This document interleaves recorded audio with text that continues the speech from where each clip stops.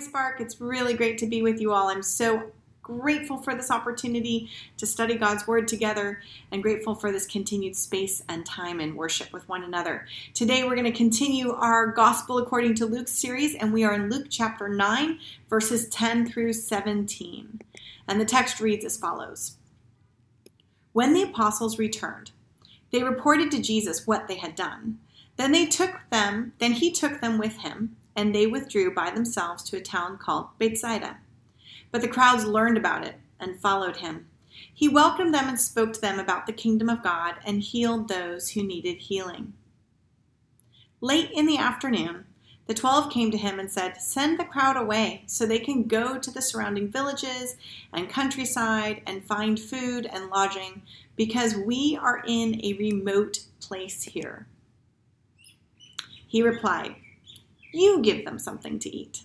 They answered, "We only have 5 loaves of bread and 2 fish, unless we go and buy food for all this crowd."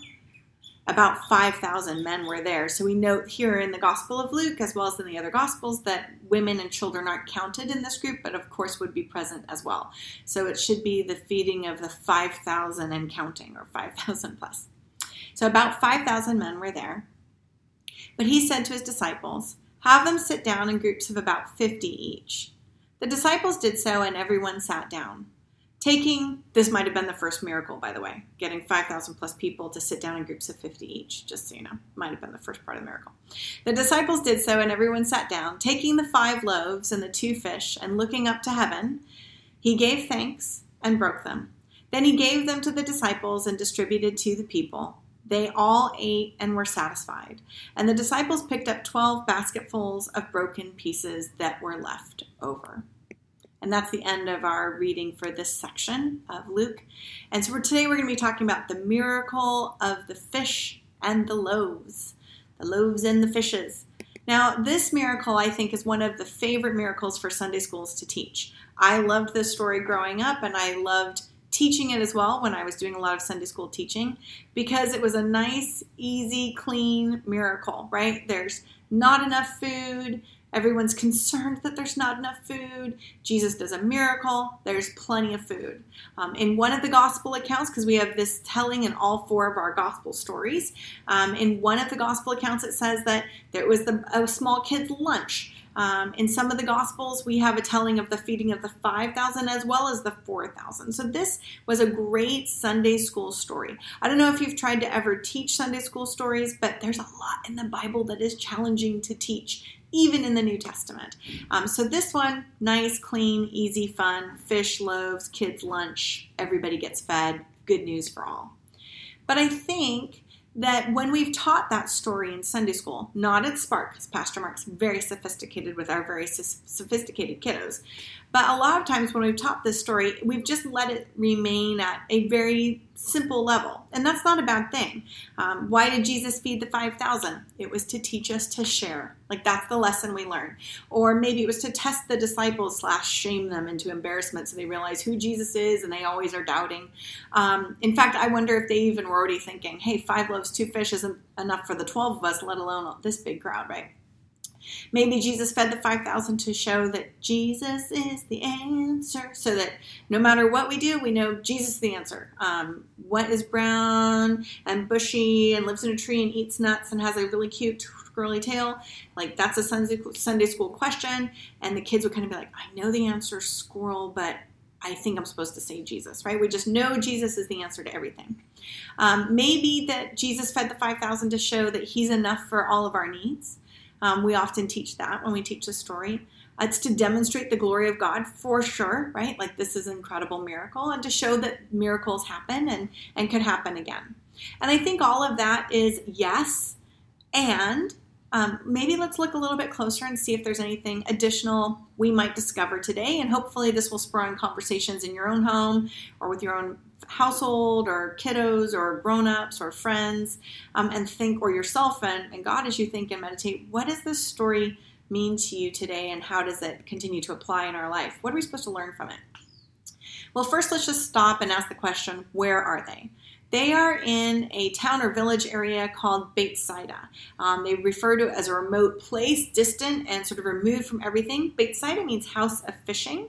Or it can mean also like the temple of the fish god. We're not exactly sure. And the next fun thing about Beit Saida is that right now we would sort of generally locate Beit Saida on the eastern side of the northeastern side of the Sea of Galilee, on the eastern portion of the Jordan River shoreline. So as the Jordan River comes and falls down into the north part of the Sea of Galilee, Beit Saida is located east of that. Whereas Capernaum and Chorazin are located on the west of the Jordan River as it dumps into the Sea of Galilee. Now, where Beit Saida is located is actually a significant debate. There is the Great Beit Saida debate. For those of you who've come with us to Israel, we've taken you to a place called Et Tel. And the archaeologists who excavated that location some time ago excavated this location that they've referred to now as Beit Saida. When you go, the park system has put up some really nice signs and beautiful verses to remind you of all of the miracles and the visits of Jesus at Beit Saida. And it is, though, today silted in a bit at the Sea of Galilee and removed from the shore. So it's always caused a bit of confusion. Could this really be it? It's also been excavated at Et Tel that it is also the Old Testament city of Geshur, which occurs in our story with King David, and you can read all about that in your Bible. But we do know that in this area of Beit Saida, which was the hometown of the apostles of Peter and Andrew and Philip, and we have these different references, maybe it's located here at Et Tel. But there's been new archaeology and discovery, and they have found down at El Araj, which is located much closer to the Jordan River and much closer to the northern shoreline of the Sea of Galilee. They have found some really fascinating things there, and a remnant of a church from the Byzantine period that they're going to refer to as the Church of the Apostles that was visited by some pilgrims early on. Wherever it is, we would like to suggest that it is somewhere north of the Sea of Galilee on the northern shore, east of the side of the Jordan River, and the disciples refer to it as remote. It's not a very huge village. It's not going to sustain a large population like 5,000 plus people. Now, we do also have some archaeological evidence throughout the Sea of Galilee of fishing industry, and specifically this miracle. The Church of the Multiplication of the Loaves and Fishes is in Tabcha in Galilee, which is not far from Capernaum, also on that northern shore of Galilee. It was first built in 350 CE. It was enlarged in 480 CE. It was destroyed, unfortunately, in 614 CE, and then sort of laid waste, nobody paying attention to it until excavations in the late 1800s and 1900s brought it back to bear, and then a reconstruction, and it is part of the Benedictine order in the Catholic Church today. And those remains from mosaics remember, from the 5th century, remember the multiplication of the loaves and the fishes. Unfortunately, though, they neglected in this mosaic to put 5 loaves. They only put 4 loaves. So people have some debate about that, like that's maybe not the right place. But they have a remnant of an ancient stone that is there that pilgrims used to go to and visit. Regardless, we have a place north of the Sea of Galilee that remembers this story. It was important for the early church and early portion of our Christian story and text to be able to remember this. All 4 Gospels tell the story of this miracle. We've also found on the far eastern shore of the Sea of Galilee, about a bit south, midpoint south, there is a location called Hippos, which stands for horse. And there they found, as they excavated a Byzantine church, also a mosaic near the Sea of Galilee. And these archaeologists in 2019 decided that this must be the place because it has fish and loaves in the mosaic. But then other archaeologists say, no, it's just that you're near a fishing area. The Sea of Galilee is there and there's lots of fishing, and those aren't loaves. That's clearly fruit. They're apples or some other type of round fruit. So there's a lot of debate.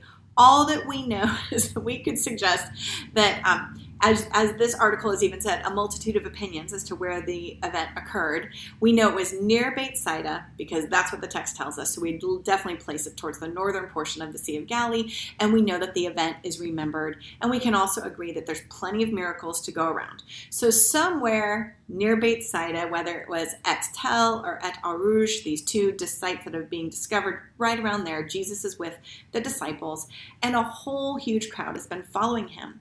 Now, after Jesus has healed many in this crowd, he notices that they're hungry, and he says, let's get them some food, right? So let's talk a little bit about just some brief symbols we might see in this miracle, things that I didn't learn about growing up, but I find very intriguing today. One of the questions that people have been asking is sort of, who is Jesus? What's going on here and how is it working? But in the symbolism of this miracle, we find out that Jesus is trying to grab hold, or at least is taking advantage of the opportunity to grab hold of symbols that also connect us to an Exodus story, right? Just as Moses led a people of God's people out into a wilderness, into remote areas and wilderness type places, so too Jesus has some people out in the wilderness in a remote place, and they are hungry, just like the people were hungry with Moses. When God rained down manna from heaven, manna, literally like, what is it? What is this bread? And just like way back then, as when Moses was overwhelmed with the crowds and didn't know what to do and talked to his father-in-law Jethro in Exodus chapter 18, Jethro said, divide the group into 50s and 100s and 10s and have them sort of divide on up and pick men that are of right judgment and divide up this system so that you're not having to answer every single question. Well, here, it's kind of interesting in our story here in the Gospel of Luke, as well as in Mark and others, the groups are divided into 50s and 100s. So maybe that's an echoing back to that Moses story as well of Exodus chapter 18. Perhaps too, 5 loaves of bread are sort of equivalent to the 5 books of Moses, of Torah, of Genesis, Exodus, Leviticus, Numbers, and Deuteronomy. Maybe the 2 fish are reminiscent of the 2 tablets, or maybe they're reminiscent of that double portion of manna that rained down the day before Shabbat, or the day in preparation of Shabbat, so that you wouldn't have to gather on that same day. Still today, in observant Jewish households, you will find 2 loaves of bread Shabbat evening, perhaps bringing these symbols to mind as well. Why does Luke take the time to tell us that there were 12 basketfuls remaining of fish and bread? Well, maybe because of the 12 tribes. So we have all these sort of resonances hearkening back to our Exodus story. And I think ultimately what we get to learn is that Jesus is doing a new old thing, or an old thing in a new way. But he is the prophet like unto Moses that we have been waiting for since way back in Deuteronomy, and then that's prophesied. And we are going to be having some questions just before this passage and just after. Who is Jesus? Who do you say that I am? And so maybe some of this is giving us those echoes. I love the fact that we also have, in addition to the symbolic meaning of this miracle, some on-the-ground realities with the miracle as well. On-the-ground realities, I can say it. So here we go. What is going on in Jesus' day with this crowd, with fishing, in this fishing economy? So let's look at the Galilee and fishing. Well, in the first century, the fishing trade was a robust economy in the Galilee. It involved a significant infrastructure and operated as a web of relations within the political and domestic environments of the early first century. You see, for fishermen to do their work in the first century, and you'll recall that of Jesus' disciples, several of them are fishermen, and James and John, sons of Zebedee, even have partners in a boat. So they have some sort of more enterprising business. Fishermen needed resources from farmers and artisans in order to do their work. They couldn't just decide to go out and fish, right? They needed flax for nets. They needed to have cut stone for anchors and for weights for those nets. They needed wood for boat building and repairs and baskets for their fish. They needed then the processing of that fish. Once they caught the fish, they didn't have refrigeration systems. They didn't have a big cooling truck. Who was going to process this fish? Who was going to cure it, pickle it, dry it, salt it? Who was going to get that salt? And if you had fresh fish and you wanted to market that for that moment, that day, who was going to sell that for you? How would fish sauce be made? How would that be marketed and then sold out to the larger Roman economy? All those different oils. So there's a huge infrastructure actually involved in the Galilean fishing economy of the day. In fact, scholar Casey Hansen suggests this sort of connection between the entire fishing economy and Jesus in the first century Galilee, that at the top of this is Augustus, Tiberius, and then down to Antipas, who has collection rights and money and goods, and he's going to take that money from the fishing and give patronage or tribute back to Augustus. So below Antipas, we have chief tax collectors who are going to be working through leases and collection rights. Where do you get to fish? Where do you get to dock? All of those types of things. How are we going to process that fish? How are you going to pay money for it or such? Where are the collection rights? Then below, we'd have brokers or tax collectors, toll collectors, of which, of course, Levi would have been one of the disciples who ends up following Jesus, right? And so they would be working on fishing leases and fishing money and licensing and processing and all of that stuff, and road and port usage and tolls. We know that between Bethsaida and Capernaum, which would have been the way that everyone would have to go, there was a toll point there. So if you caught something on this side of the Jordan River on the Sea of Galilee and then moved over towards Capernaum, there was going to be a toll to pay as well. So that remote place where you wouldn't have enough buyers for your fish, but going over to this much larger port city of Capernaum or down towards Tiberias, you were going to have to pay a toll there. There would then be processors for the fish, right? The raw goods suppliers of salt or clay vats or wine for the pickling and all of these types of things. And the people who actually do that work, people who distribute it, market it out. And then we don't always think about this because we think about this sort of primitive place of the Sea of Galilee and then just these sweet little fishermen tossing out a line and following Jesus. But it's so much more than that. There would be families, they would be connected, there'd be having hired laborers, and then they need their own suppliers for their boat, for the repairs, for the nets and anchors and weights and floats and all of the things involved. So it's quite a significant economy. In the Gospels, we can see the following mentions regarding this social network from fishing towns and villages. Peter, Simon, a fisher from Capernaum, mother-in-laws from Capernaum from this harbor town. Andrew, James, John, mother of James and John is there. We mentioned Levi, that tax collector or toll collector. Mary is from Migdal, which means tower, and they were known for the pickling of the fruits. Villagers from Capernaum. The crowds from Tyre and Sidon, maybe they're also attracted to Jesus, who's giving so much of this teaching from this fishing economy because they're from fishing villages too, up on the shore of the shore of the Mediterranean. And we even have an event happening towards the south with the Gerasene demoniac right there on the shore. Now, the primary functions exercised by aristocratic families were tax collection warfare. That's how they made money, right? They're going to tax everybody and go to war and steal things. And the small number of elites compete then for honor and the right to control and tax the peasant families, all the fishermen that we've been talking about, including all their suppliers. So those peasant families would remain at a subsistence level, and that would be reinforced by a natural hierarchy and competitive nature amongst those communities. So the entire empire, the Roman Empire, and the empire that Herod is continuing to support during this time, it's exploitive. The peasants have no say in their control or taxation. They don't get to vote on this. It's not a democracy. They're cognizant in their place of a rather rigid social hierarchy, so they develop strategies to evade control through lying, hiding, protest, all of those types of things. Any improvements that would be there, roads, infrastructure, aqueducts, harbors, were for the increased benefit of the aristocratic family, of the people who were doing the ultimate taxation, not for the benefit of the peasant families in return for their taxes. So everything is basically just, you fishermen are not participating in a free enterprise where you can just go and fish and eat. Even fishers who owned their own boats, as we see in James and John said, were part of that state-regulated elite profiting enterprise. All of this was part of this embedded economy. And because fishing created a product and utilizes infrastructure, Herod Antipas and his Roman patrons would benefit in a whole bunch of ways and find ways to continue to tax or charge money in every single way possible. Gives us more insight as to maybe some of the anger and challenging feelings that maybe the other disciples might have had towards Levi, the tax collector.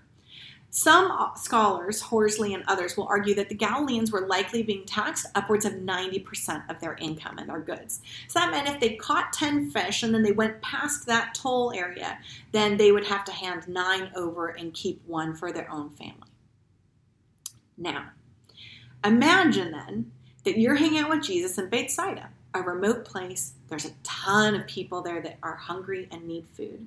And the disciples come and say, you should send them away because they need to go and find some food elsewhere. We don't have enough to feed them, right? And hospitality indicates that we need to take care of them, but they can't hang out here. Send them away.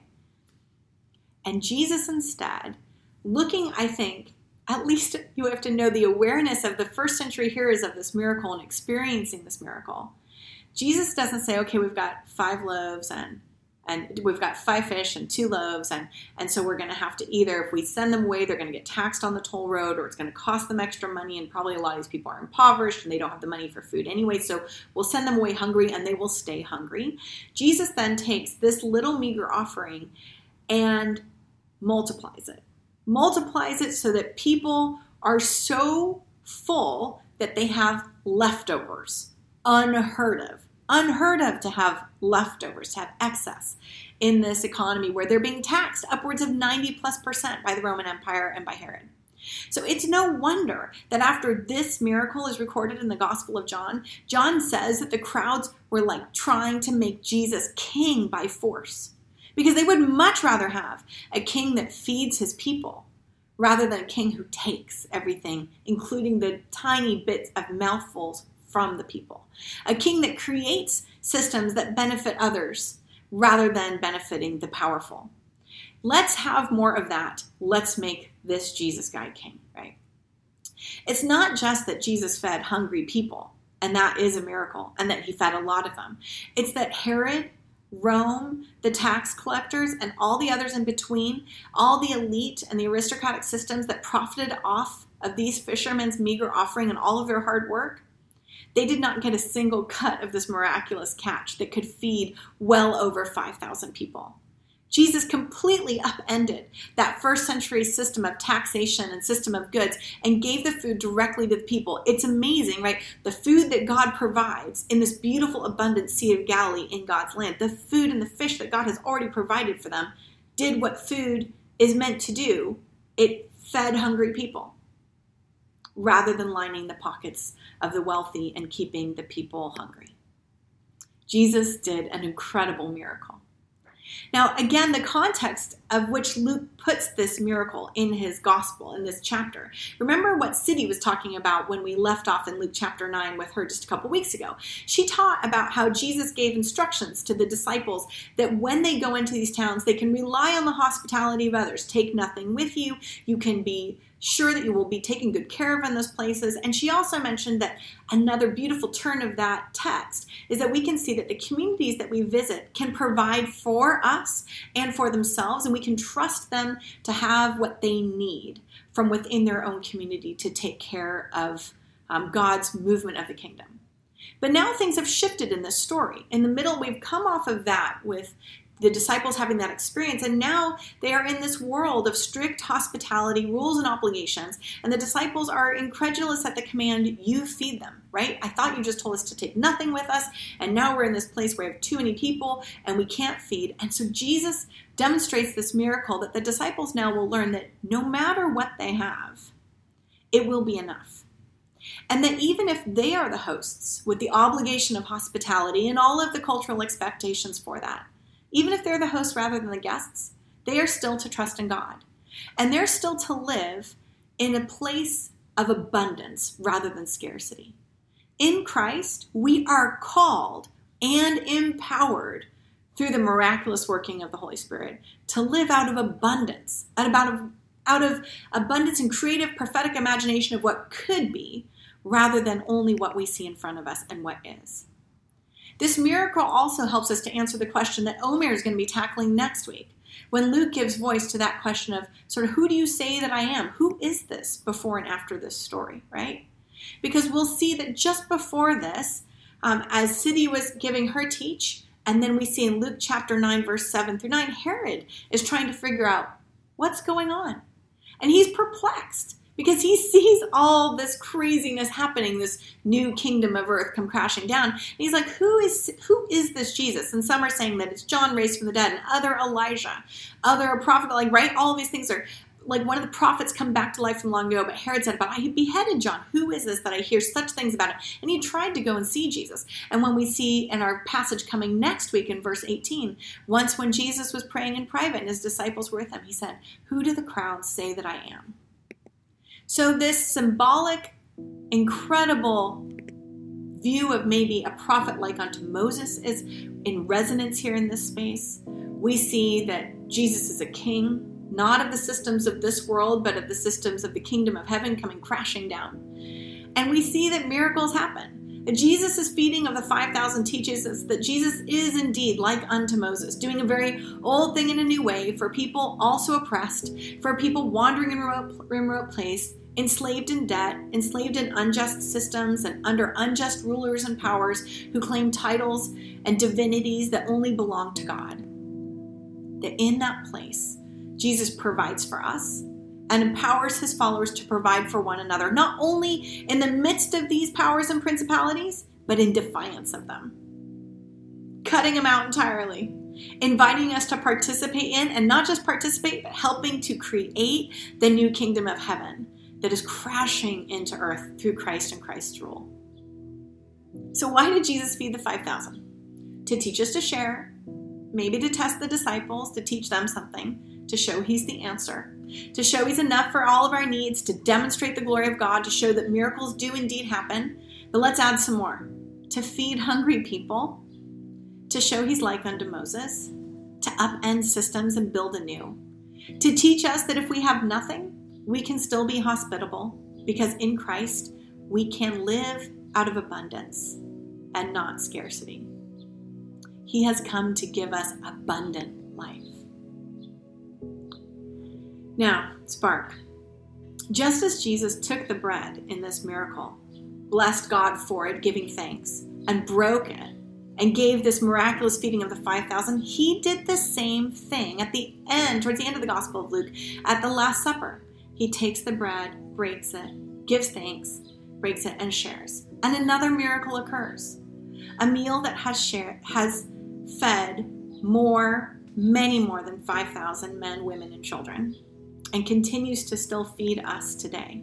A miraculous meal that continues to occur now for over 2,000 years, and echoes of the meal that will be to come. So with all of that and more, let us turn our hearts. Let us partake in a continued table miracle today with enough bread and enough wine and enough welcome for everyone. We partake of the Lord's Supper together. So we're going to invite you to grab your elements of communion, the bread and the juice and the wine, and join with us. For in the night in which he was betrayed, our Lord Jesus took the bread, blessed, and broke it, giving it to his disciples, saying, "Take, eat. This is my body given for you. Do this in remembrance of me." And likewise, after supper, he took the cup, gave thanks, and gave it to them, saying, "Drink this, all of you. This is my blood of the new covenant, which is shed for you and for many, for the forgiveness of sins." What a miracle that is. What a feast. Do this as often as you drink it in remembrance of me. All are welcome at this table.